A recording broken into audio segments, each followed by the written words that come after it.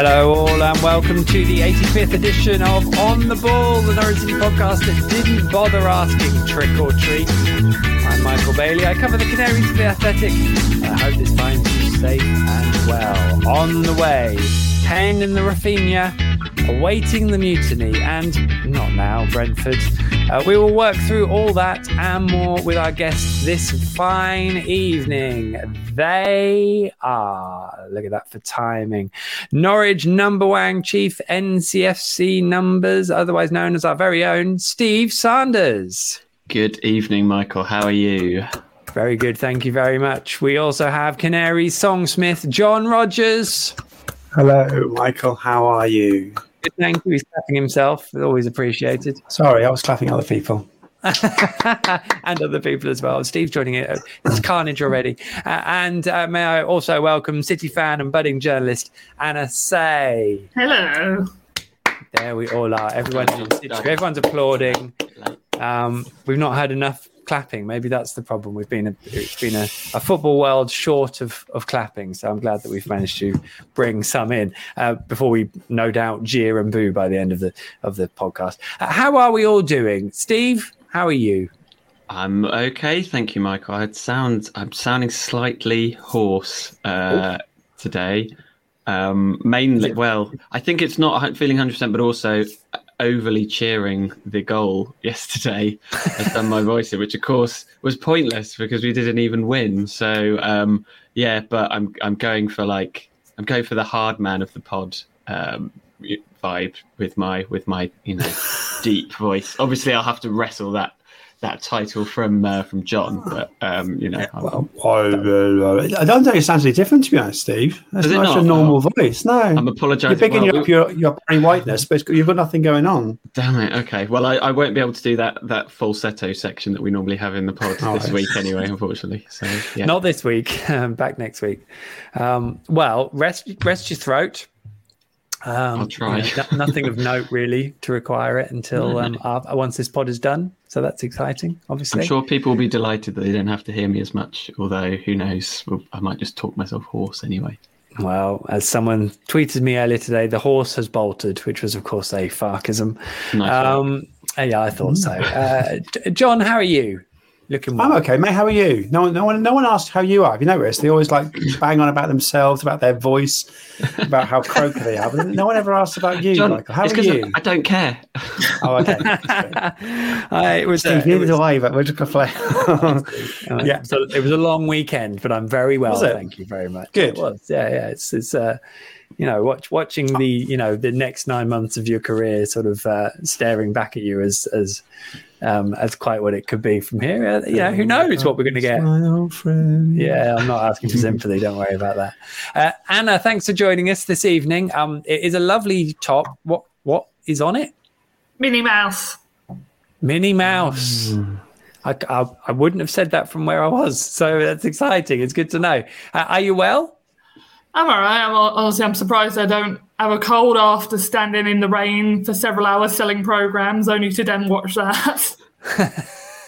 Yeah, there's no consolation in the program selling at that point, I suppose. But thank you for providing a service to the supporters, for some of whom it may have been their highlight of the day. So let's not belittle it. Okay, well, I tell you what, let's crack on, shall we, with this week's headline act. A quick warning: I haven't reduced the volume on this, so just turn down your volume slightly before I play this sting now for headline act.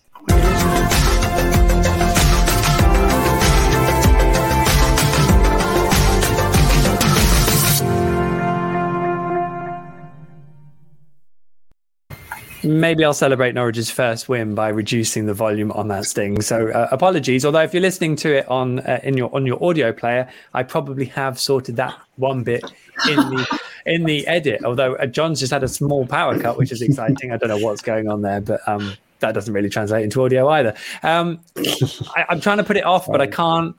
Norwich have now lost 8 of their 10 Premier League games this season. They lost to Leeds, we all did a sterling effort, didn't we, last week, Steve, trying very hard to talk up a victory.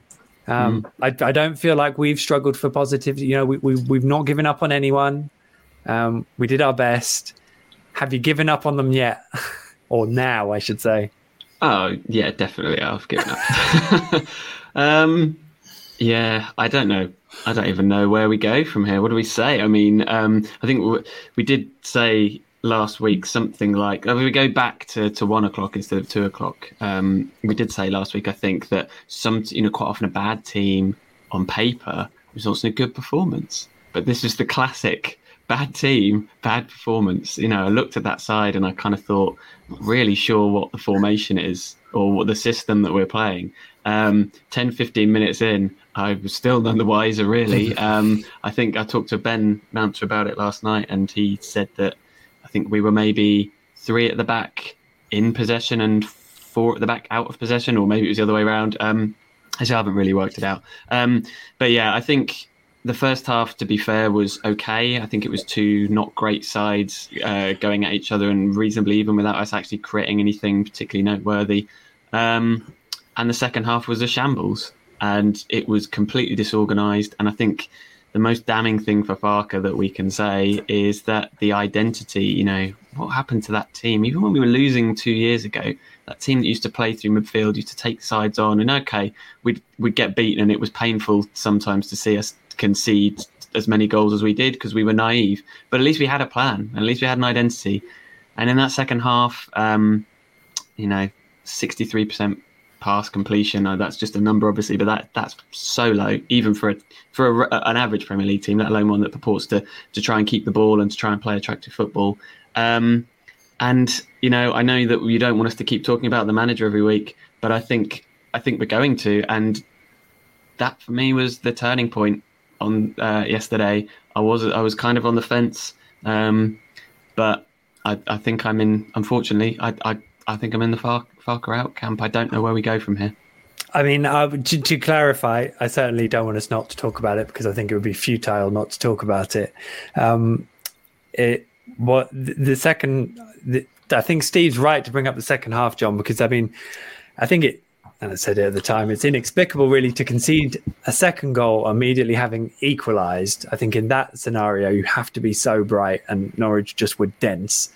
But the complete loss of any kind of shape or direction or belief, it just sort of vomited out onto the pitch in those final sort of 20 minutes, didn't it, really, John? And we all just sort of there watching it. I don't know how you're both criticising the second half. That's the half we scored the October goal. How can you bring that down? It was a moment.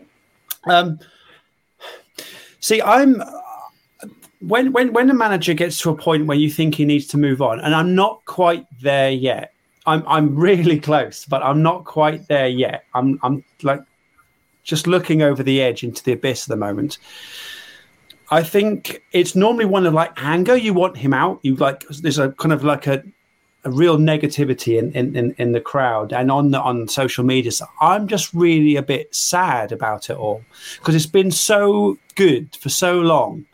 And then suddenly we obviously had to try something different in this Premier League era. Because the first time we went up, we obviously, after the lockdown half of the season, it all went wrong and it was rubbish then.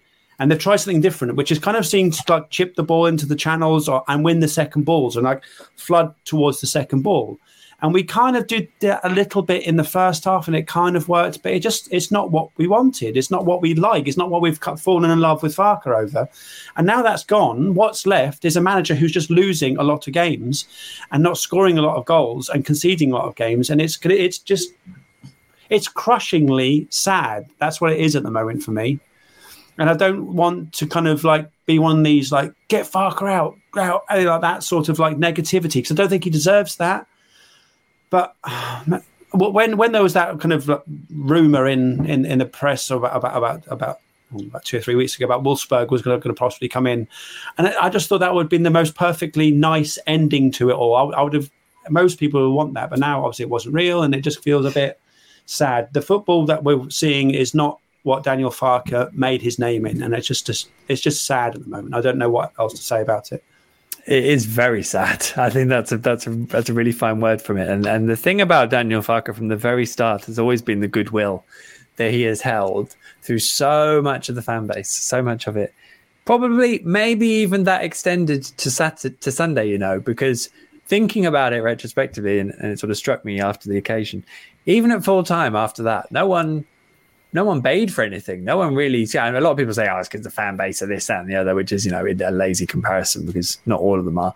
But I don't think anyone really wants to sit there going, "Oh, Daniel, please just go." No one wants to chant that. No one wants to pick that out necessarily. But Anna, is the reality just the reality? I mean, I guess we have like the situation, and then it's how you deal with it, and whether you just let it, go on in the hope something will change or don't. I mean, where are we? What happens?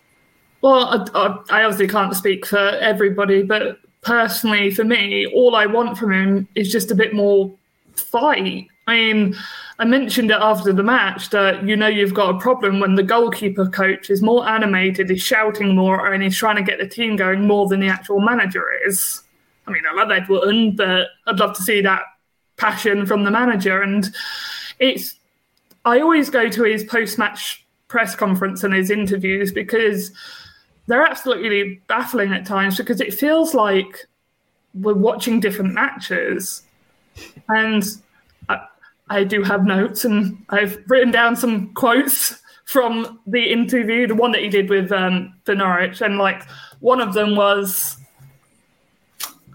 "I can't blame my lads. They put in a really good performance today." And I'm like, what did they? Can he not blame the lads? And it was always the plan in the home game against Leeds to go for it. I don't know if he told his players that. And also the one that I've seen a lot of people comment on is, we lost against the top three. We had no chance in all three games. And I've seen a lot of people mention, well, did Crystal Palace not think that they had a chance? Had they not thought they had a chance, would they have won their match? You look at the Brighton game, they didn't write that match off. Look what happened there. And for any manager to write any match off is not good enough. And I just want a bit more passion, a bit more fight for him to go, you know what, that wasn't good enough, without adding an excuse onto the end of it. I just want him to try. He looks devoid of emotion, not like we saw when he first came here. He looks like he's given up himself, and he's got that emotion. How on earth does he expect his players to try and put in a fight, keep going, don't give up? I thought his post-match press conferences were really interesting, actually, because he did seem particularly deflated. To me, and I appreciate it's in the aftermath of the game, but I thought he just looked a bit broken. I've never seen him do what he did at full time, which was basically stand sort of about 20 yards from the touchline, sort of just clap both sides and then just disappear down the tunnel. I mean, he hasn't done that before. And I suppose there's so much here where it's like, well, no manager really is going to resign or walk away. And it's like everyone, the leadership of the club clearly wants it to carry on. They want the idea there's loads of points still to play for. We've got to deal with it ourselves. We've got to turn it around. But I'm conscious of what sort of expense that comes at, really, Steve. I mean, I don't know. It's very hard to decipher where it goes from here because of that situation. I mean, to be honest, the longer it goes on, the more I'm thinking, although that's probably the right thing to do in terms of changing the head coach, I look at that squad now and I'm thinking, I don't even think it's good enough to compete if you brought in a very, very good manager. I don't know. So you've put the image in my head of Farke, like after the game, just going up and doing these, hey, just trying. That's what I was thinking. Oh, boo. No one. Just me then. No. They were lovely moments. Those moments, weren't they? Yeah, weren't they? I'm not sure I agree, Michael. I think good. I think the players are there. There's part of me which is thinking, can we at least get to see a manager okay? I've honestly, I know we've got to do a few more of these. I'm not expecting a stab. I think we're so far adrift of where we need to be. We're we're not even really competing with the teams around us, let alone the teams at the top of the league. So let's just park that theory of even being able to get a manager who can keep. So I know that sounds defeatist, but that's genuinely where my mindset's at. But can we at least get somebody who can make us enjoy the next 28 games? We've still got 14 more games to go and see at Carrow Road. We've still got 6 more months of this season. I can't. It feels soul destroying to me to think that the next 28 games are going to be like the first 10, and I can't see a way that they won't. And I do think we've got one season of Billy Gilmore. We've probably got one season of Norman. Christos Jolis cost us 10 million and was supposedly one of the hottest properties in Europe and looks completely lost. And look, I take everything that John says on board about what Farke has done. I think he's been absolutely magnificent, and no Norwich City fan would disagree. 18-19, best season of my life, and last year was fantastic as well. But his record as a Premier League manager, you don't even need me to reel off the stats. We know it ain't good. And I almost feel like, for all concerned, it's kind of better if you just move him on. And like, can anybody give a justification now? I hate to even talk like this, but can anybody give a justification now of why he should be in the dugout on Saturday? Like, is there a good reason why he should still be here on Saturday? I mean, it's a good time probably to bring up the Stuart Webber interview from last week, because there was a line there: "Don't give up on this. Don't give up on this group now." Which is obviously everything was said before Leeds. I think they were hoping for a big performance against Leeds, but I mean, the whole conversation didn't take place because the outcome was going to be different the other side of the weekend. I think you have to be realistic about why they were doing that. That is obviously the mindset, is that there are so many jobs in place at Norwich that you can't just change one person. But it does seem like Norwich City, John, are the only football club in the world currently operating in that manner. Basically, the results don't matter, and they keep. To be honest, this all smacks of the fact that the results don't really matter. That is what it feels like to me. Mm-hmm. That actually doesn't matter, because we've got a big plan, and that big plan is to. What's the big plan? Can I say something? No, because the big plan before was always to keep growing so that we eventually become an established Premier League club. But this is regression, and what's the big plan? Well, the issue is, as Stuart Webber said during his interview, which I thought was awful. Personally, didn't like what he was saying at all. I thought the things like "don't give up on us now." It's like, well, we haven't, mate. That's the one thing the Norwich fans haven't done. We've put up with quite a horrific run in the Premier League again. We haven't given up, and that's the one thing. The noise against Brighton, I think it was, when Pukki was on that 1-on-1. The noise that came from that moment, that was a point when we said, well, we haven't given up from our point of view, and we were still pushing, asking for decent football. And now we've come to the point where it's just the whole place is just muddled. And again, I'm going to go back to the embarrassing thing I've talked previously about, how it is a bit embarrassing now. And people are going, we're down before November. We are down, and it wasn't even November before we everyone's just given up. And it's kind of kind of contradicting myself, but that is a point where we have kind of given up on the kind of the football that we've been given for the last 10 games or so, and it's just not what we were used to, and it's not working, but it still continues to kind of be shown. What has Josh Sargent done? Not too much. He had a great half against Brighton. Again, it's just that you can go through all the things that have gone wrong, and recruitment's going to be one of them again. Everyone was absolutely wetting themselves when we made all these signings, and we spent the 11th most money in Europe, and we've gone backwards. And it can't everything be put onto Farke's shoulders. I think it's a collective thing again. Sorry, Michael. I just think we're pushing it towards Farke, but he's the only thing we can change. I guess he's the only thing that we can change. We can't change players. We can't change Webber. I guess we can. His contract's up, obviously, but Neil Adams is ready to come in. That's not much of a change in that system, but Farke's the only one we can change, and that's why I guess that's why so many people want that to happen. I'm probably convinced and change my mind by the end of this podcast. Because as I said, I'm like on the edge. I'm just like, I'm going to throw myself off this cliff now. Because I might as well join everyone else. I mean, there was a line from Stuart Webber who's asked about his contractual situation. He said it will get sorted soon. And I think if you asked everyone what that generally means, they'd probably say, well, it probably means he's going to sign a new contract there, doesn't it? Because that's what you'd assume when people say that. We will have to see. Wasn't probably the same euphoria to that little tease as there might have been about 3 months ago. I get the impression when that came out. And I suppose all of this does pose a question over the recruitment, Anna, because the one thing I do think is that, Norwich bought young players who I think they felt would add value because based on the fact that they're young and will therefore improve. But they don't seem to be ready for the Premier League players. And that's clearly an issue when you're where you are now. And are any of those players ready to play in the Championship next year, even though they've signed 4 5-year deals? I mean, I'm just not convinced about it. But so I think that's the main point within the Norwich fans is those who believe that the players are good enough and those who believe that the players aren't good enough for the Premier League. I'm somebody who believes that truly believes, which is why it's so frustrating, that those players are good enough for the Premier League.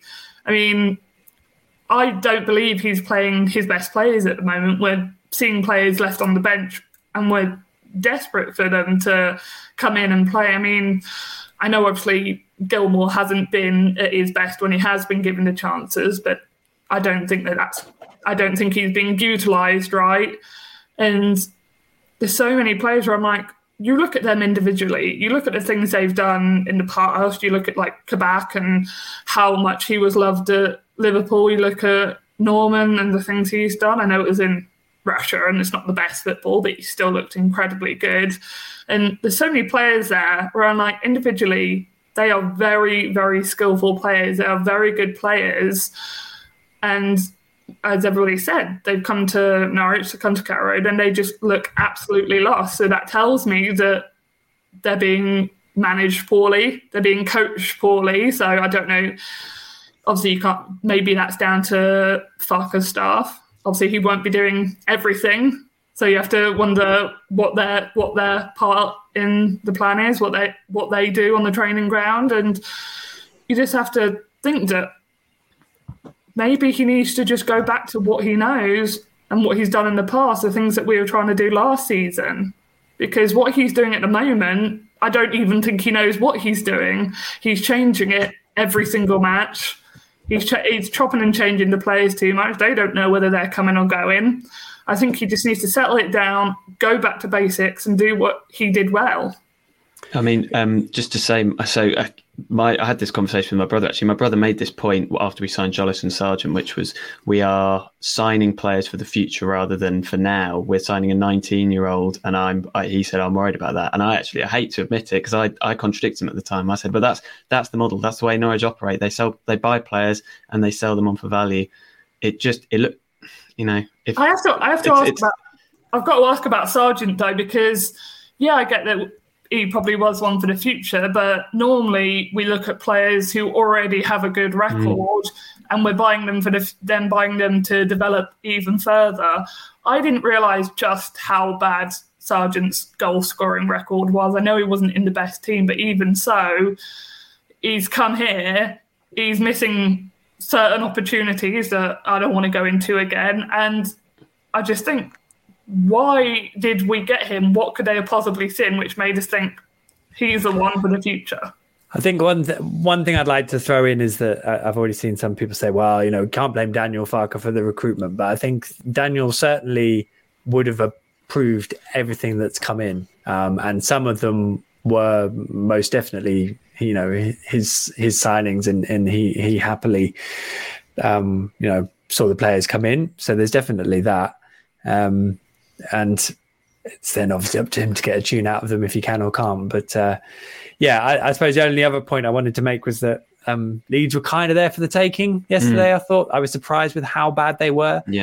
They did have by some distance the best player on the pitch in Rafinha, who by the way cost £17 million. I mean, that's not masses, is it? No. And that's the sort of thing that does make me think that Norwich actually got themselves. I thought they dealt quite good. There's been a lot of change at the club this year. And I initially thought, okay, you've dealt quite well with that, and you've recruited quite, you've managed to hold it together and bring your recruitment in. But actually, now I look at it, they were kind of going to start with this small squad that they were going to need to keep fit. And actually, they brought in a lot of players. They haven't got a small squad now. They've got quite a big squad with a handful of players who aren't really getting enough game time to keep them relevant. Yeah, and they may be players who they're going to have to rely on, maybe next season or whichever. So maybe it did all get a bit more muddled than we thought. And I think it's easy to be excited when signings are coming in through the door, but it's not just about that. That's the point. Maybe they brought too many players, because it's another thing that I've seen battered around. They lost a lot of big identities from that dressing room. You look at Hernandez, Hugill, Stiepermann, Vrancic, all people who knew how to play the Farkas system. They were people who brought the identity to the club, like Tetty as well. And obviously we know the impact Skip had last season. They brought the identity to the club. They were good at doing what Farke wanted from them. These players that he's brought in, that they've brought in, they have no identity. There's no collectiveness to them. They don't feel like a team. And I think that's the problem. That's why they all just look so lost. Maybe they brought too many players in. It was exciting at the time, but it just seems like it might have been a bit much now.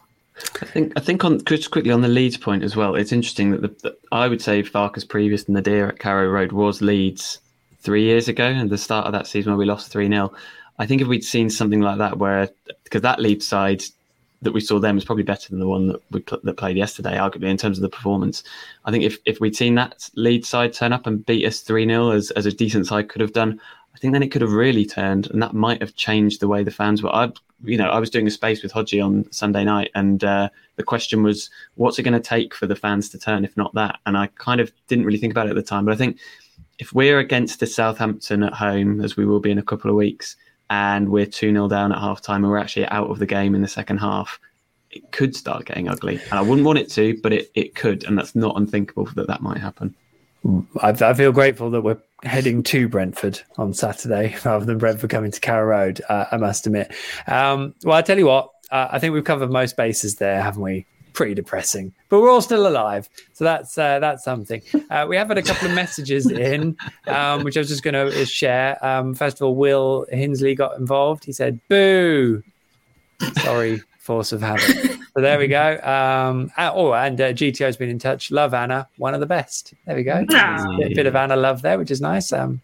Probably a very big fan of your top as well, I would imagine. Anna, let's have a go. Kevin, my top. Yeah, I was going to say, John looks very smart. John looks very smart tonight. I did. Just tonight, then is that what you're saying? God, Steve, you're the same. Most of the time, you're a disgrace. Yeah. Moving on. Kevin Bain says, "Farke out. I'm afraid." Let's see if we can get some.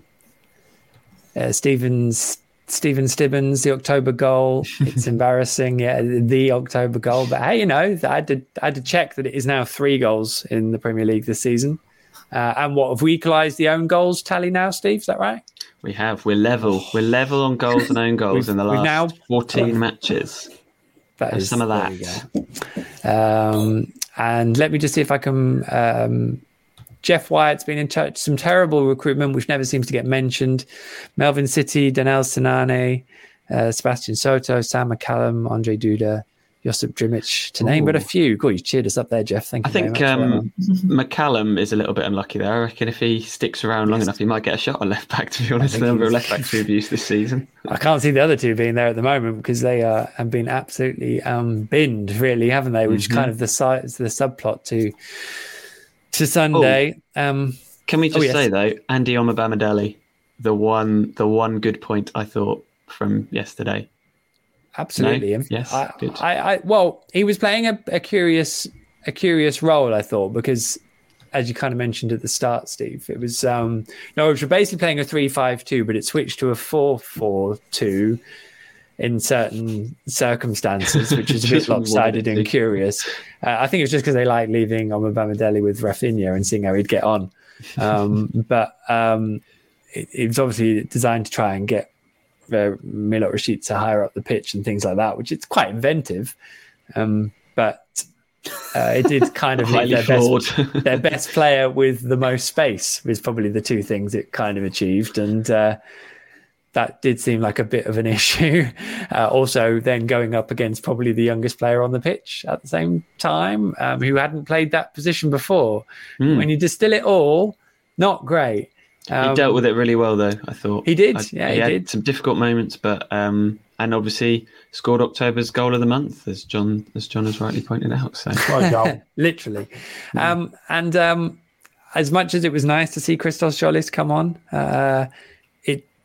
that did worry me that he brought him on then, because I don't know, it just felt like, oh well, I'm going to stick one of the young players in now. I'm going to, bring this kid on so you can see, because I have to say, Christos came on and he looked absolutely consumed by the situation, which he did flick on out of play at one point. Which he did. Really, that was good clearing. That happened. Yeah. I mean, it was on the halfway line, but it was a good clearance from.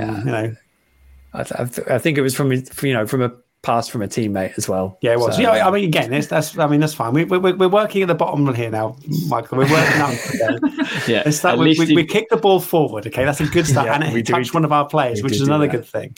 Quite forward and quite long, I think, were two of the things that happened. So, okay, well, let's move on from that, shall we? And let's see if we can grab a bit of some of this, shall we?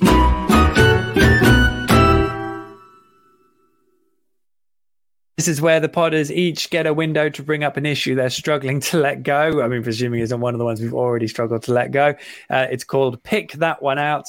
If the guys lose themselves for more than 30 seconds, then the buzzer sounds, and the buzzer sounds just like this.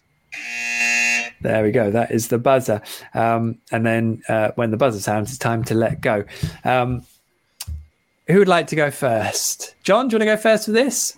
Yeah, go on then. All right, then away you go. So there's one thing we can all go at Farke at is about the players that he doesn't put on the pitch. We all talk about Sorensen's not being on, talk about Billy Gilmour not being on the pitch all the time. I mean, Farke and his team see these players in training every single week. And if they're not performing in training and you put them on the pitches and they fail, which they have kind of early on in the season. Oh my God, my lights have gone again. But they're right.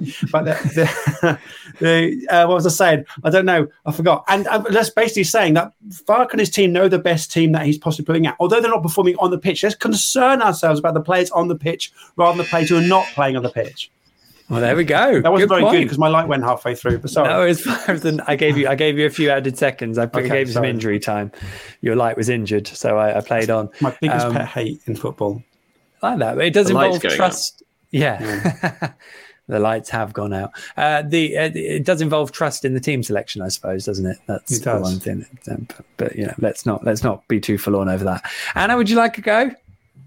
Sure, why not? I mean, it's a contractual obligation for you being here, so there's no actual choice. All right, then away you go.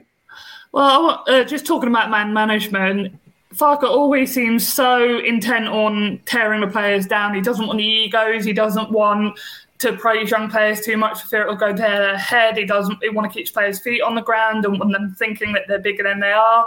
When all he's interested in is tearing them down, he should be building them up, making them believe that they can take on anybody that's in front of them.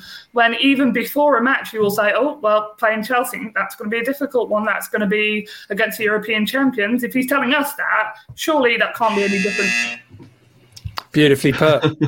It's funny how we're picking holes in him, in his sort of management of players, which is something it's always kind of come together, hasn't it? And it's but yeah, there we go. It's been a tiring pod today. We're only halfway through. Would you like to go? I've still got to do my own as well. Yeah. Do I need to do my own lighting? Is that part of this now? Are we turning it into a full sensory performance? Only if you want some added time. I don't think I can talk and do that at the same time. So no. Go then. I don't know how popular this one will be, but I think that there's been a lot of speculation recently about Todd Cantwell, and quite honestly, I think in the year 2021, knowing what we know about professional sports people, that I just don't think it's right. I think if the guy's got personal problems and issues in his own life, we need to let him deal with that. I don't think it's right to say, why is he playing for the under-23s? Is he injured? Has he fallen out with Farke? I think we just need to let the guy, sort out whatever it is he needs to sort out. And when he's ready to come back, he'll come back. And that's it. I could have let you carry on there. Lovely stuff, Steve. Thank you very much. I did have Todd Cantwell on my list as well. So grab that one out. Nicely put. Well, I think we're all done there. All I was going to add, obviously, I went on a bit about Billy Gilmour last week, so I don't really want to go over the same ground, but noticeable that his mother wasn't best pleased, I think, watching the game and not seeing Billy in action. And obviously, Thomas Tuchel has now spoken about whether January might be a possible recall. So, can I just mention something quickly about Todd Cantwell? Yes, sure. Anna, go. What, did you not hear what Steve just said, Anna? Literally, no, just said it. Quick. But for me personally, it's the inconsistencies and what we're being told about him that is creating the speculation. It always seems to be a different reason every single match. And I just think if there was a consistent reason behind why he's not there, it might put to rest any speculation. There we go. Well said. And it's a fair point. Yeah, it's only a communication issue. Billy Gilmour, that communication isn't going particularly well at the moment either. So I think it's either going to be play him or he's off. So that's that. The one I forgot to mention last week was walking down Stamford Bridge. There were all these lovely banners of Chelsea players and real ownership around the area of Chelsea, the football club. And I always think, why don't Norwich do that? We have the whole city to ourselves in terms of the football club. Let's have some banners. Let's decorate the city in it being the football club city. But maybe that's not one for now. Maybe that was one for either 10 months ago or in 10 months. What would you do, Michael? What would you put up and where? Well, I put up some pictures of the players, some portraits of the players along. Haven't you seen the Gentleman's Walk, maybe. Haven't you seen the Riverside on the pub? Yeah, there is a mural on a pub. Yeah, there is a mural on the Fat Cat and Canary. That's true. That is the sole piece across a whole city where the football club, some would argue, is the only thing going on. I would obviously never say that, but you've said that before. which does make it slightly problematic when the football club are struggling, I think we can safely say. But there we go. Well, that is it for Pick That One Out. I think we definitely did indeed pick that one out. So therefore, I want to play us our halftime sting because it's been a while. So enjoy this.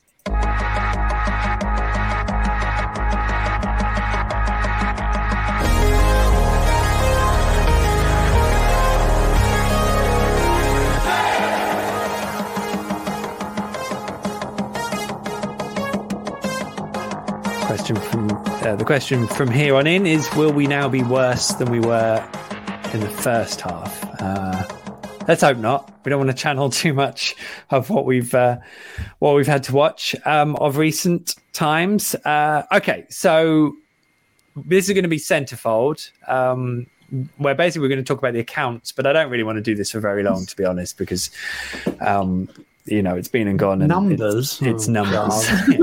It's numbers. I've already seen people saying, "Oh, so they made 50 million quid. Maybe they should have spent more of that." Completely missing the point that was before they had that spent it all, basically, and then some. And I suppose me reporting on you can see, read a piece on the accounts on The Athletic. The thing that struck me is that Norwich have spent a lot of money that they had. They've spent, this year and next year's parachute payment minimum, basically, essentially. They are going to have to sell if they get relegated. Their turnover to wages to turnover ratio, all be admittedly off the back of having no ticketing revenue and no catering and which one was it? Catering revenue, yes, was 116%, which seems ludicrously high. And you do kind of wonder what sort of state Norwich are. They have gone. The irony is, having had to sit there defending themselves, saying, "No, we did really go for it," is that in 9 months' time, I might be writing pieces saying, "Wish they hadn't gone for it so much." So, that's probably all I wanted to say on the accounts. But I mean, I don't know, John. Did anything strike you about all the numbers? Don't come to me about numbers, Michael, please. Okay, let's go to Steve because he's got numbers. Yeah, he's the man.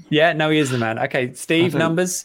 Numbers, 116%. That sounds a bit high, doesn't it? I don't. Total. Yeah, I mean that. I guess talking about the conversation we had before about buying players for their resale value rather than where they're at right now, that kind of follows that they would keep doing that, and I guess it comes back to the whole we don't have enough money to compete at the top level. So we have to find ways to do that. And look, I think we can label a lot at the way the club's been run, and I know people are annoyed about it, but one thing that it feels like we never will do is get in the position that we were in when we came under Alec Neil and David McNally, and there was no money left by the time we went down. So I think the club is in safe hands. They're not going to overspend, and I think they will find a way out of it so that we'll still be very competitive next year.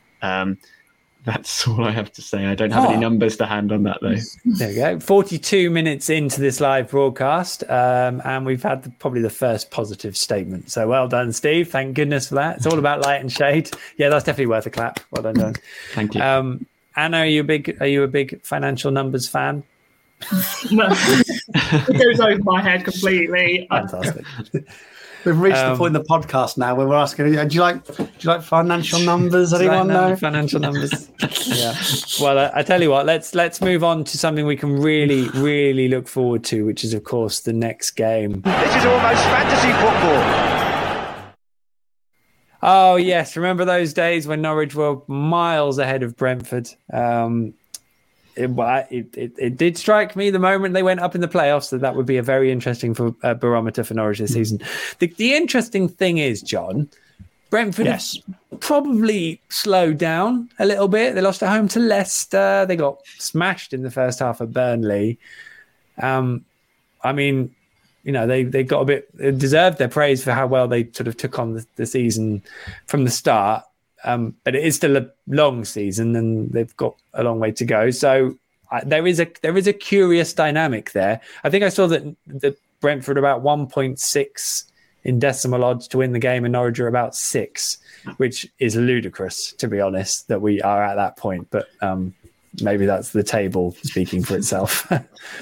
Well, there's a kind of a little bit of a feel of. Can you remember when we went up and there was that Newcastle game and we got a draw of the Man City game, and we were kind of getting a momentum, and people were going, "Oh, maybe this is a different type of Norwich." And when we got a few injuries, and we didn't have a centre back for about 2 months, I think it was, it all crumbled very, very quickly. Now, I'm not saying that I want anyone to get injured from Brentford, but I am saying I want lots of players from Brentford to get injured, and then we can see exactly where they will struggle. Just because they won't have that natural, that strong 11 that they've done so well with. They've done a brilliant job so far.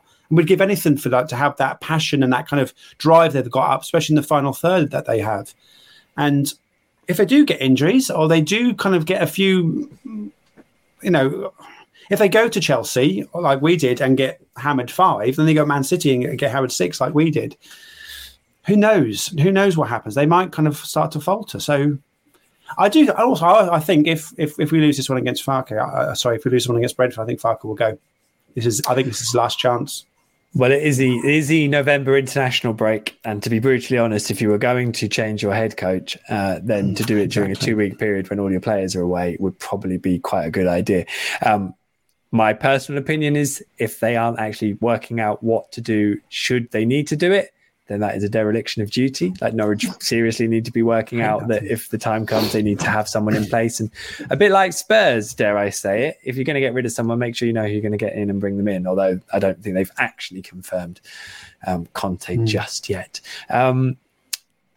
The thing, Anna, with Brentford for me, and everyone, long-term listeners of the podcast will know how much I love Thomas Franke. Franke? Have I just added an extra?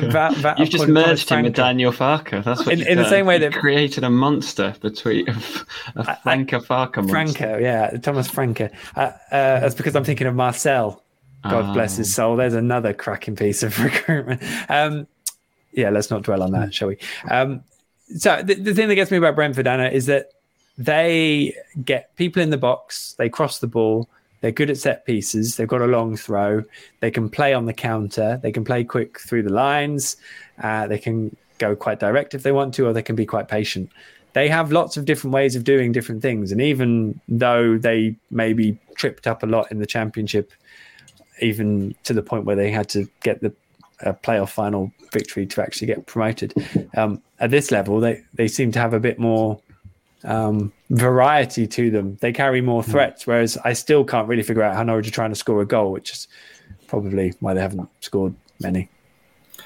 I think we've got to drop the trying to be inventive, the trying the different formations. I think it's time now to just go back to basics, try what we were doing well, and just, it's a very cliche term, but just go for it, because what do we have to lose at the moment? I think that Brentford, they need a bit of, we need a bit of fight against Brentford. They're a team that we went up with.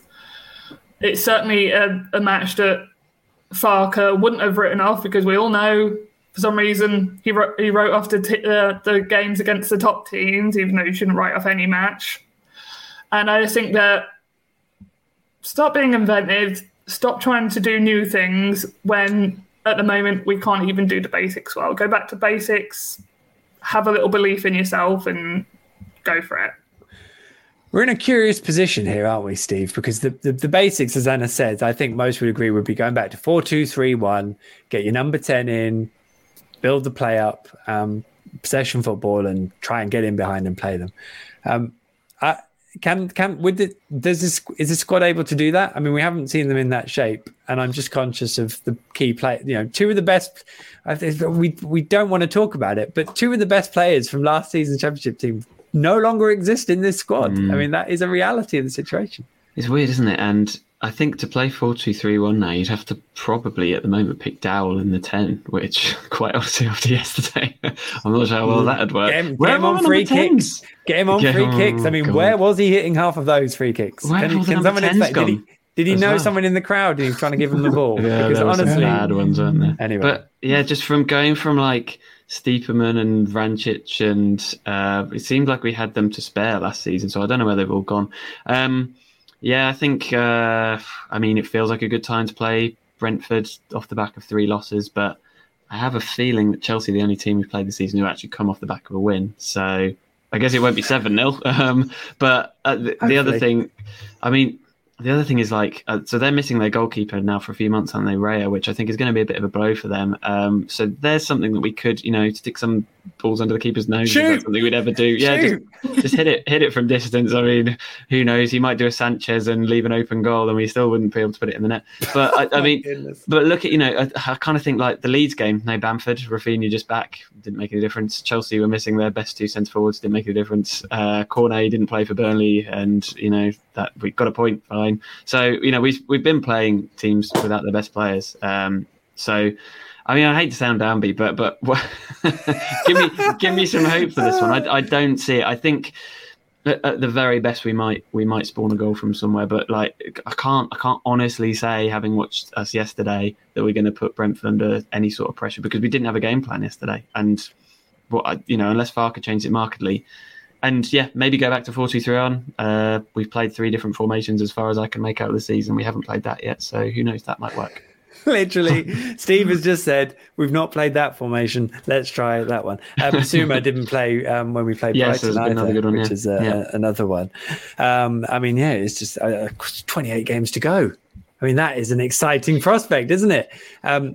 John, what's going to be your most intriguing point about Saturday coming up? What's the thing you really can't wait to see pan out? We haven't scored an away goal yet, have we? No. Have we? No. So that's something to look forward to, isn't it? We can get an away goal. Who's going to score? Have we had an away corner yet?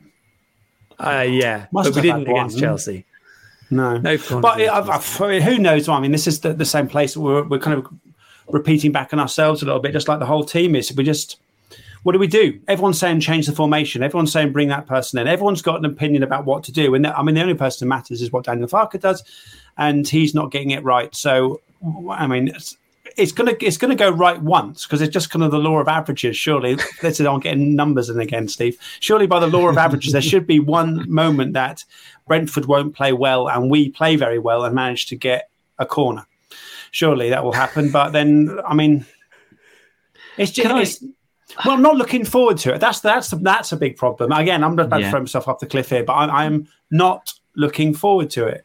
And that's not a good place to be. You should be the opposite. You should, all right, let's have these people in red and white because this is the time to go for it, and it's like we're thinking about how can we not get embarrassed again. That's not right, is it? Just on some level of hope here. The next 4 games, right? The next 4 games, I think, are Brentford, Southampton, Wolves, and Newcastle. Now, in our current predicament, I don't predict we'll win any of those, but let's say we win 3 out of those 4, kind of back in it, sort of a little bit, maybe. So maybe it's true. Wolves currently 2-0 up at home to Everton, by the way, and one of the informed teams in the division at the moment. Marvelous. But I do get very bored of hearing people, and not you, Steve. I'd never get bored of you. Saying you're boring? No. But the general must win thing, and I say it myself. I'm bored of myself saying it. That actually, this is a must-win game. But then, does that not come from the manager, as Anna said before, ruling out certain games and saying, well, we've got no chance in these ones? So then you're narrowing down the pool of games that you can win. I think so. I was an exponent of this to a degree during the summer because for me, what Norwich failed to grasp 2 years ago was that you can beat Manchester City all you want, but if you can't get the results against the teams around you, you have to do that because that will always carry slightly more weight. So maybe for me, it wasn't the ruling out of getting a point at Manchester City. It was the making sure you don't do anything stupid in the games where you really do need a result, which again, for me, comes back to how livid I was at the second half against Watford, because to treat that game so carelessly and recklessly was just stupid, I thought, I have to say. And I think everything revolves around that. If Norwich at least get a draw, then we don't fall off a cliff, I think, in terms of belief. But that's how I see that anyway. So, we all predicted a win last week, I think. We tried to. I can't remember. Did we not? That doesn't sound like the kind of thing I would have said, I've got to be honest. I'm just trying to cling on to, we've given it our bit. Does anyone want to do a prediction? It doesn't have to be the result. Go on, Anna. I'll predict a win because that's how I like to do it. Because as much as I get stressed out by Norwich, I can't physically ever bring myself to say, oh, we're going to lose that match. I always think there's hope until it's mathematical. Do you want to be manager? Do you want to be head coach? Oh, I'd get him going more than he is at the moment. Yeah, that's the spirit. Would you have time to do programme selling before the game as well? Do you think you could combine the two? Yeah. Oh, I do. When I'm programme selling, I'm always telling people, today's the day, we're going to win. It's like the law of averages. I say that before every match, so eventually I'm going to be right. Yeah, fingers crossed. There we go. Okay, well, Anna's predicted a win. John, you predicted you're going to follow it? I'll be watching it. But I'm going to go for there's going to be a last-minute winner. Great. Ooh, that's my prediction. That'll be exciting. Exactly. So we haven't attention for everyone. So it'll make everyone tune in and watch it. I don't think we've had a late crushing defeat yet, have we? Yeah, that's something to look forward to, then, isn't it? Yeah, that'll be something different. Steve? What was my prediction? Yeah. Oh, we'll lose, Michael. That's my prediction. I'm sorry, I can't offer you any more than that.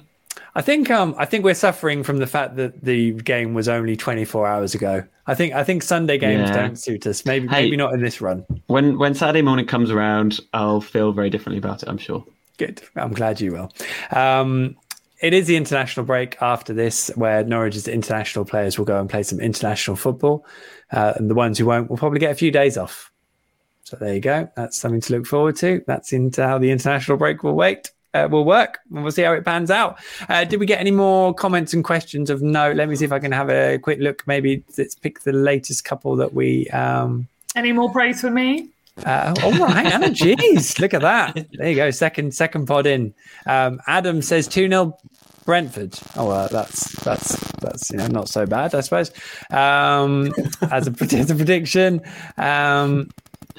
Lots of people talking to each other, which is great, although it doesn't work particularly well I think my phone's about to ring as well, which is very exciting. That was my ears. That's good. I don't know what's going on there, but there we go. Yeah, I think both. There's a lot of messages. Sorry, I just said that. What they want Hugill back. Yeah, and I think you're all bonkers, whoever is going to say that. Yeah. I'll have to say that. They're not really loving him at West Brom, are they? Both Sargent and Eder have been accused of having 50p feet as well, which, if you put together, at least you've got £1. So that's not too bad. Good point. Yeah, that's a very good point. I love Jordan. How much is the programme now, Anna? £3.50. Ooh, is it? So you can't even buy 50p feet. Exactly. We need to play more players. You can buy golden goal though. Golden goals are £1. There you go. Yes. Ever the sales. And scratch them all and you'll lose everything. There's no point doing that either. What's the point of doing anything anymore? Here we go. Jason Hayden says, best thing on Sunday was the rain stopped and the sun came out. Yeah, that's a good point. There we go.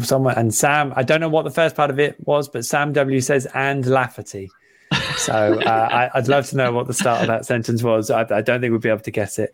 On that note, and a bit of a smile, I think we can say that is time for the 85th edition of On the Ball, probably the cheeriest version of the Norwich City podcast that is already looking forward to the bee sting puns. If you're yet to do so, make sure you subscribe via your podcast player of choice. The pod is available free for everyone on your usual player, and we are now streaming the recording of the podcast live in video form on my social media channels. As many of you will already know, just search Michael Bailey, The Athletic, Norwich City, and your preferred social platform, and hopefully it'll show up. Ratings and reviews wherever prompted are always hugely appreciated, and if you want to get in touch with any questions or topic proposals, send me a direct message on Twitter, the handle at Michael J. Bailey. A big thank you to our guests this evening. Steve, thank you so much as always for sitting it out. Thank you, Michael. John, absolute pleasure. Thank you so much. Can we say sorry to everyone listening to this? Just how low they must be feeling now. Yeah, just put some happy music on. Yeah. Consider this the end of the weekend. It's all written off now. No one needs to think about anything to do with football until 2:00 on Saturday, really. Unless you want to read any pieces on The Athletic, obviously. Thank you as always, John. Anna, thank you so much for joining us. It's been fun. Good. We'll have you back again, please. Is that okay? Of course. Lovely. I love it.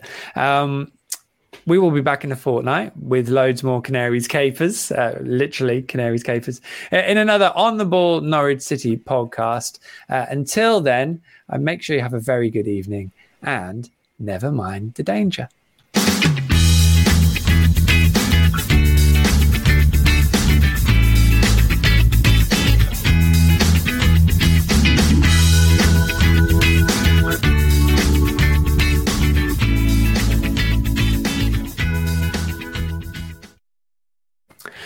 There we go. We are clear. Steve, John, Anna, all of you Twitterers out there, welcome. If any of you have stumbled across this for the first time and are wondering what on earth is going on, why the podcast hasn't actually ended, you can listen to On the Ball podcast number 42, which went live on September the 8th, 2020. Cool, those were good days now, weren't they? It's all explained there. You can email this bonus part of the podcast directly, Twitterkers, Twitter, KERS, @iCloud.com, or use the hashtag Twitterkers on Twitter. Just don't explain what it refers to, because this is a secret club for only those who discover it. So welcome to Wits End, which did cause a slight consternation when a tweet went out that literally... only said Todd Cancerwell, hashtag Twitterkers, which I think caused a few people probably a few disconcerting looks, which it was probably a slight drawback with the anonymity of the nature of the feature, Michael. Yes, because the nature of the feature is of course Zodiac Whitbread, which is basically Norwich City and star sign puns, but without that context, that probably looked like a pretty horrendous tweet. So, apologies for that. I don't really know what else to say apart from sorry, and just forget it happened, and hopefully we just move on. Twitterkers.co.uk. My mouth has stopped working. Is right, the website? Not really. No, it's all falling down around me. I also had a message, someone saying that I keep slandering Josh Sargent, which I feel is harsh, but I can't see Calling the on message. football or something like that. Well, you can say that. Apparently, I can't. But there we go. So, slandering him in what way? Are you kind of bringing him into disrepute somehow? I can't. Are you saying his hair's fake? I thought you were saying. Can't. Yeah, he's not a real ginger. I don't. Strawberry blonde. He's perms. That's what you're saying. I do really find it horrible if I end up being harsh on one person overly. I don't like that because it's like not John. about that. No one, no one is trying. No one is trying to fail. No one is, but wouldn't it be a really good, interesting experiment if one of the players was trying to fail? Like in the long run, they kind of release themselves at the end of their footballing career. Say, actually, I tried to fail and bring all these clubs down. Yeah, do you think has that ever been done before? If someone deliberately kicked the ball in their own goal, do you think, and kept doing it, do you think their contract would get torn up? Is there recourse to do that then? No, my granddad seems to think that they genuinely were trying to fail against Liverpool. That is quite a granddad view sometimes, isn't it? So absolutely, it does happen. I probably should. My granddad. Well, yeah, I'll finally be accepted. You'll be able to have with that jumper. You get it's nice, isn't it? Oh, that's a bit noisy. Well, I can't find the message, but apologies if you think I'm slandering Josh. So we didn't talk about it. So when we lose 6-0 against Brentford and it's by half time and everyone's gone mad and Farkas goes, I'm going to resign. I'm so sorry. I'm going to resign. Who do you want to come in? We haven't talked about it. I don't know football well enough, and I don't want everyone's going, get Mark Robins in. He's had 10 good games. That's it. He's been like a kind of a journeyman manager for a while. My bloody light's gone out again. What is with the lights, by the way? So what I'm using my monitor as a light. If I use the backlight, you can't see me because the light's from behind. You can't see me anymore. So there's no point doing it. So I'm using a light as my normal monitor. So that's why I have to keep moving the mouse to trigger it because the screensaver's going on. I could turn the screensaver off. This is so boring. Carry on. Who? Back to your original point. As I've said, I'm probably different to Steve because I worry that the squad isn't good enough anyway. So I'm not sure. I'm not sure it matters. Can I bring up my granddad again because he he genuinely suggested Sam Allardyce. Yeah, he is out of work. I think we should play the game. I just think they give it to Neil to the end of the season. Just give it to Neil Adams. He can do Webber's job. He can do Farkas' job. Just get him to take over from everyone, and he can do the job of all 100 people that Webber mentioned. It's going to be a very expensive payoff as well, isn't it? Because he just only signed a 4 years about 2 or 3 months ago. Unless there's something on the contract. Who knows about contracts? They're boring as well, talking about that. But no. Maybe we should get Ian Culverhouse. He knows how to keep Norwich up. Yeah, we could get Ian in. Houghton's out of work. Actually, Neil and Lambert are all out of work. Where would you get them all together? Because between the three of them, you'd have a really tight, exciting, energetic, free-flowing football team. Get the gang back together. Yeah, I'm sure they could work together as a team. They'll all have been out long enough, out of work, that they'll be like, "Oh, you want me to share the job? Yeah, I'll do it." Yeah. So I think they'd be a great trio. Imagine it. They could take it in turns with pressers. Of Norwich City managers, I mean, maybe they should just come in and join Daniel, and then you've got like a 4-person because then Daniel already knows what the team can do. So then you've got a 4-person managerial team. They could start a band. Farkas your front man, Neil on the drums, Lambert on bass, and Chris Houghton on lead guitar. Easy. Well, they could do that after they've coached the team to all the wins. Oh yeah, better do that bit first. Yeah. They could do both. I think there'd be room for for them to do both. I actually think that's a great idea. I don't know if that answers your question, John. It does. It's what I was looking for. But yeah, I don't know who would you like? Who would you like, Steve? do you know what I want? I want someone I've never heard of, like Farkas. Just get him. Someone I've not heard of, please. But then, that's my only. Even that, is that even possible at the moment? Does Brexit even allow you just to pluck someone out who hasn't got the experience? I'm not sure. But anyway, let's forget about football and move on to exciting matters. Now, sad news, Steve. Norwich didn't win at the weekend, which means the space puns. Doesn't mean that I can't do one right now, though. Well, it does if David Mooneyverse. So just wow. Oh my goodness! Hey, I'm setting setting the bar low. Just go David Moon E. Oh yeah. I didn't even think of that. See, they are out there, people. The puns. They are out there. That's not a threat. Like the fact went through all the players we've ever had just have an E at the end of it, even though it's got the word moon right in the middle of it. That was good. That's excellent, Steve. Good work. Well, we're not. I've had a couple of them in, Steve, but we're not going to talk about them until Norwich win a Premier League game. So when Norwich win a Premier League game, like my beard, I'm not shaving it until we win. Yeah, look like Father Christmas by the time. Can't wait to see what you're going to look like. It does, though, give us more time to talk about the Zodiac Whitbread, of course. Thank you, Alex Ware, for that. I won't go through the whole list again this week. No. Maybe in a few weeks' time I will. I think, Anna, you've got some, haven't you? Well, I wanted to hear the list just in case I've accidentally picked up on one that is already done. Oh, okay. Well, I'll tell you what. All right, here's the list. Gemini Goss, Wes Leo Julio Han, Leon McKenzie, Bill Leo Gilmore, D. Leo Smith, Leonel Hernandez, also Max Aries, Terry's Alcock, Tor Russell Martin, Virgor and Marich, Leroy Fergo Nel Hernandez, Alan Fergow, Josh Sargentarius, Sagittarian Bennett, Sagittarian Culverhouse, Ozan Cabaquarius, Scorpionel Hernandez, Capricornel Hernandez, Lee Brown B. That is, by the way, still the worst, Steve. And here. Mark Libra. Anna, what have you got? I've got two. I've got two. Anna came with 10, but there are two that we haven't read out. Go on, Anna. Mark Libra. I'll save the best till last. I'll go Pierre Les Leo.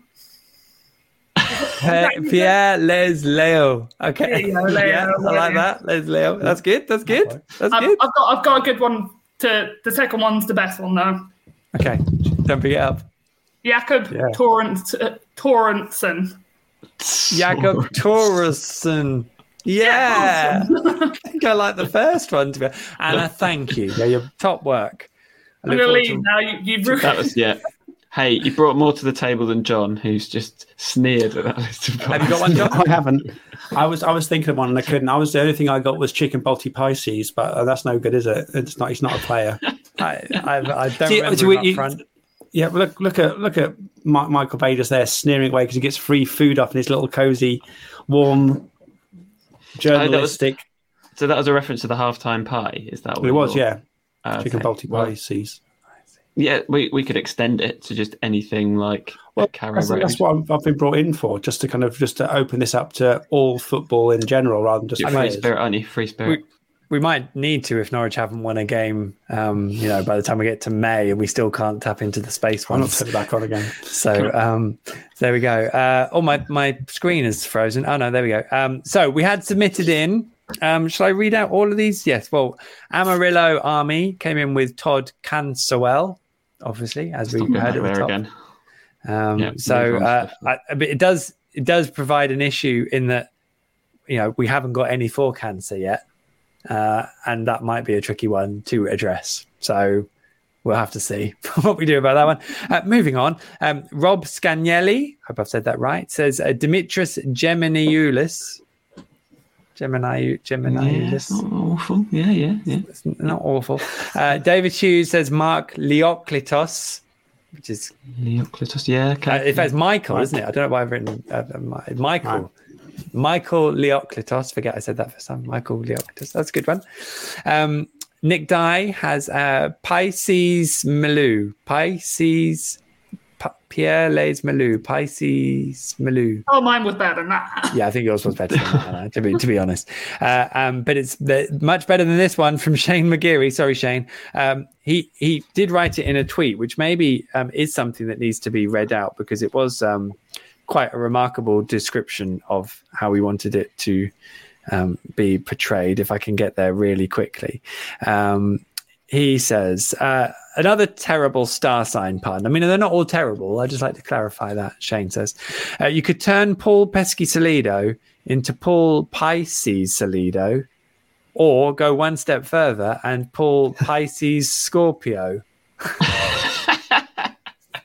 I think if you just said Paul Pisces Scorpio, it's just like, what you've lost me there. Paul Pisces Scorpio. Oh yeah. Shane, I think you've struck the equivalent of Norwich's performance on Saturday in a pun, really. So well done. I think they're all the ones we had sent in. As I said, I've got some space ones here, but I can't read them out. They're just going to have to be locked away until Norwich beat Brentford on Saturday, which is fine. We'll all take that. Now, we're still looking for your missed Norwich City games or missed Norwich City goal stories, if any come to mind, that you'd like to share. I hate to keep bringing them up, but can I bring my granddad up again? Yes, please. Love you, Grant. What's his name, Anna? Keith. Say? Keith King. Keith King. Oh. Keith King. King of all Keiths. Go for it, Anna. The season where we went up the first time round, he missed the Nottingham Forest goal. Oh. He left. The 3-3. Yeah, the 3-3. He missed it. He was like, because he thought the ref was looking at his watch and he was like, right, good try, see you later. He got down the bottom of the stairs and they scored. Keith. He didn't wait to hear the whistle. He just sort of, does he go? Good try, see you later. Got down the bottom of the stairs and they scored. Wow, you got a feel for Keith there. Can you send him out every like 90 minutes just to get him on his way? Yeah. Ref's looking at his watch again. Better start heading down those stairs. Keith, off you get. I've got one more here. Is Nick Dye sent me a message. I did say I was going to read it out last week, so here we go. Nick Dye says, as a 7-year-old, I attended a Norwich City Christmas party hosted in the Barclay stand inside. I got to meet and receive autographs from Jeremy Goss and Mike Walker. To this day, these are the only autographs I ever collected outside of a signed 1993-94 season team photo signed by all players and staff, which was purchased by my dad during a Brian Gunn leukemia appeal auction.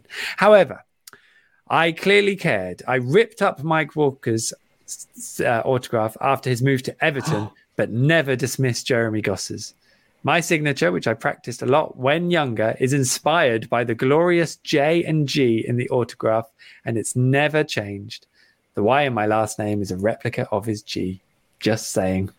Nick, nice, isn't it? Lovely. Nice story. I mean, it does seem quite dubious that your signature would be something that says Jeremy Goss, but it's all good. I haven't seen Goss's signature that I can remember, so. I'm sure it's suitably flamboyant. Right. Well, unless anyone else has got Kenny other business. I have a bit of Kenny other business. Are we allowed to? I don't know if we're allowed to plug other podcasts, but Dan Brigham of this parish was on the Totally Football Show last Thursday talking about how disastrous we are ahead of the Leeds game. So there's a little bit of foresight there. I think he's about maybe 3/4 of an hour in if you just want to listen to Dan's bit, but thought I'd give him a plug. They're on The Athletic as well, aren't they? And so are you, Michael. So yes, practically the same thing, right? Exactly. That's my... Oh, and also John actually in that light looks a bit like a reverend. Do you know what I mean? He's got a slightly... Do I? Yeah, you do. You look like you've got a collar. That's true. Yeah, sorry again for people listening who can't see, but... we do need prayers at this point. Yeah. Both this podcast and Norwich. I've just looked at Jeremy Goss's signature. Oh, yeah. It's quite bubbly, I would say. Yeah. The J and the G are quite bubbly. That bubbly thing. I admire his personality, I think. Maybe. No. But I admire Nick, being influenced by a Norwich City autograph. That's really nice. I like that. There's many people... Sorry, can I just mention, I've seen some of the recent signatures from recent teams. I don't get it. Some of them are literally squiggles. It's literally a squiggle. You couldn't decipher who it was in a million years. How did they get away with doing that? They're probably out of practice because now people just ask for photos. But it would be good to know if any of you guys out there have got any, strange or unique Norwich City influences on your day-to-day life, like on your signature is quite a big one, isn't it? Yeah. I really like that. If anyone could think of any, let us know. Triticus@icloud.com. Darren Edian influenced my bracelet. Does that work?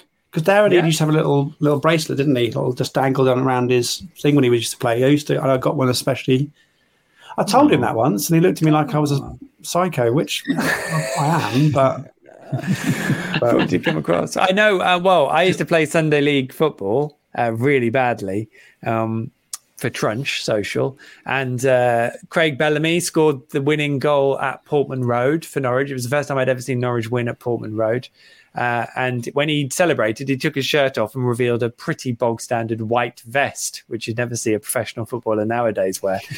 So obviously the club shop, not missing a trick, decided to sell a load of white vests with "Simply the Vest" written on the front and Bellamy number 8 on the back.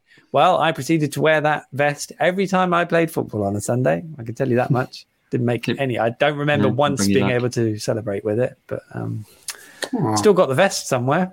Maybe I should wear it for a podcast. Maybe next time Norwich win, let's bring everything out next time. Yeah, next time when Norwich win a Premier League game, I will do the podcast whipping his vest out in my vest. Well, I might wear it over a jumper. I don't think anyone wants to literally see me just in a vest. But okay, well, I'll try and remember that. There we go. I'll bring them in. Yeah. Lowest viewing figures done. If your dog collar doesn't, John, then Michael's vest definitely will. And I think on that note, doesn't it? That's what we're going for now. On that really note, scrape the bottom of the barrel. I think we should just round it up and put it out of its misery. This is like Norwich's performance on Sunday had the referee not blown his whistle, isn't it? This is literally what the last 20 minutes totally pointless. That's but pretty much being right, 45 minutes. Okay, well, in that case, Steve, John, Anna, thank you so much for your company this evening. It has been absolutely wonderful. And if you could say goodbye on 3 altogether, that would be wonderful. 1, 2, 3. Bye. Bye. Well done, everyone. There we go. I've removed them and I have muted them. And all that's left really is for me to say thanks for listening to the podcast, and we'll see you next week. Until then, that's a rope.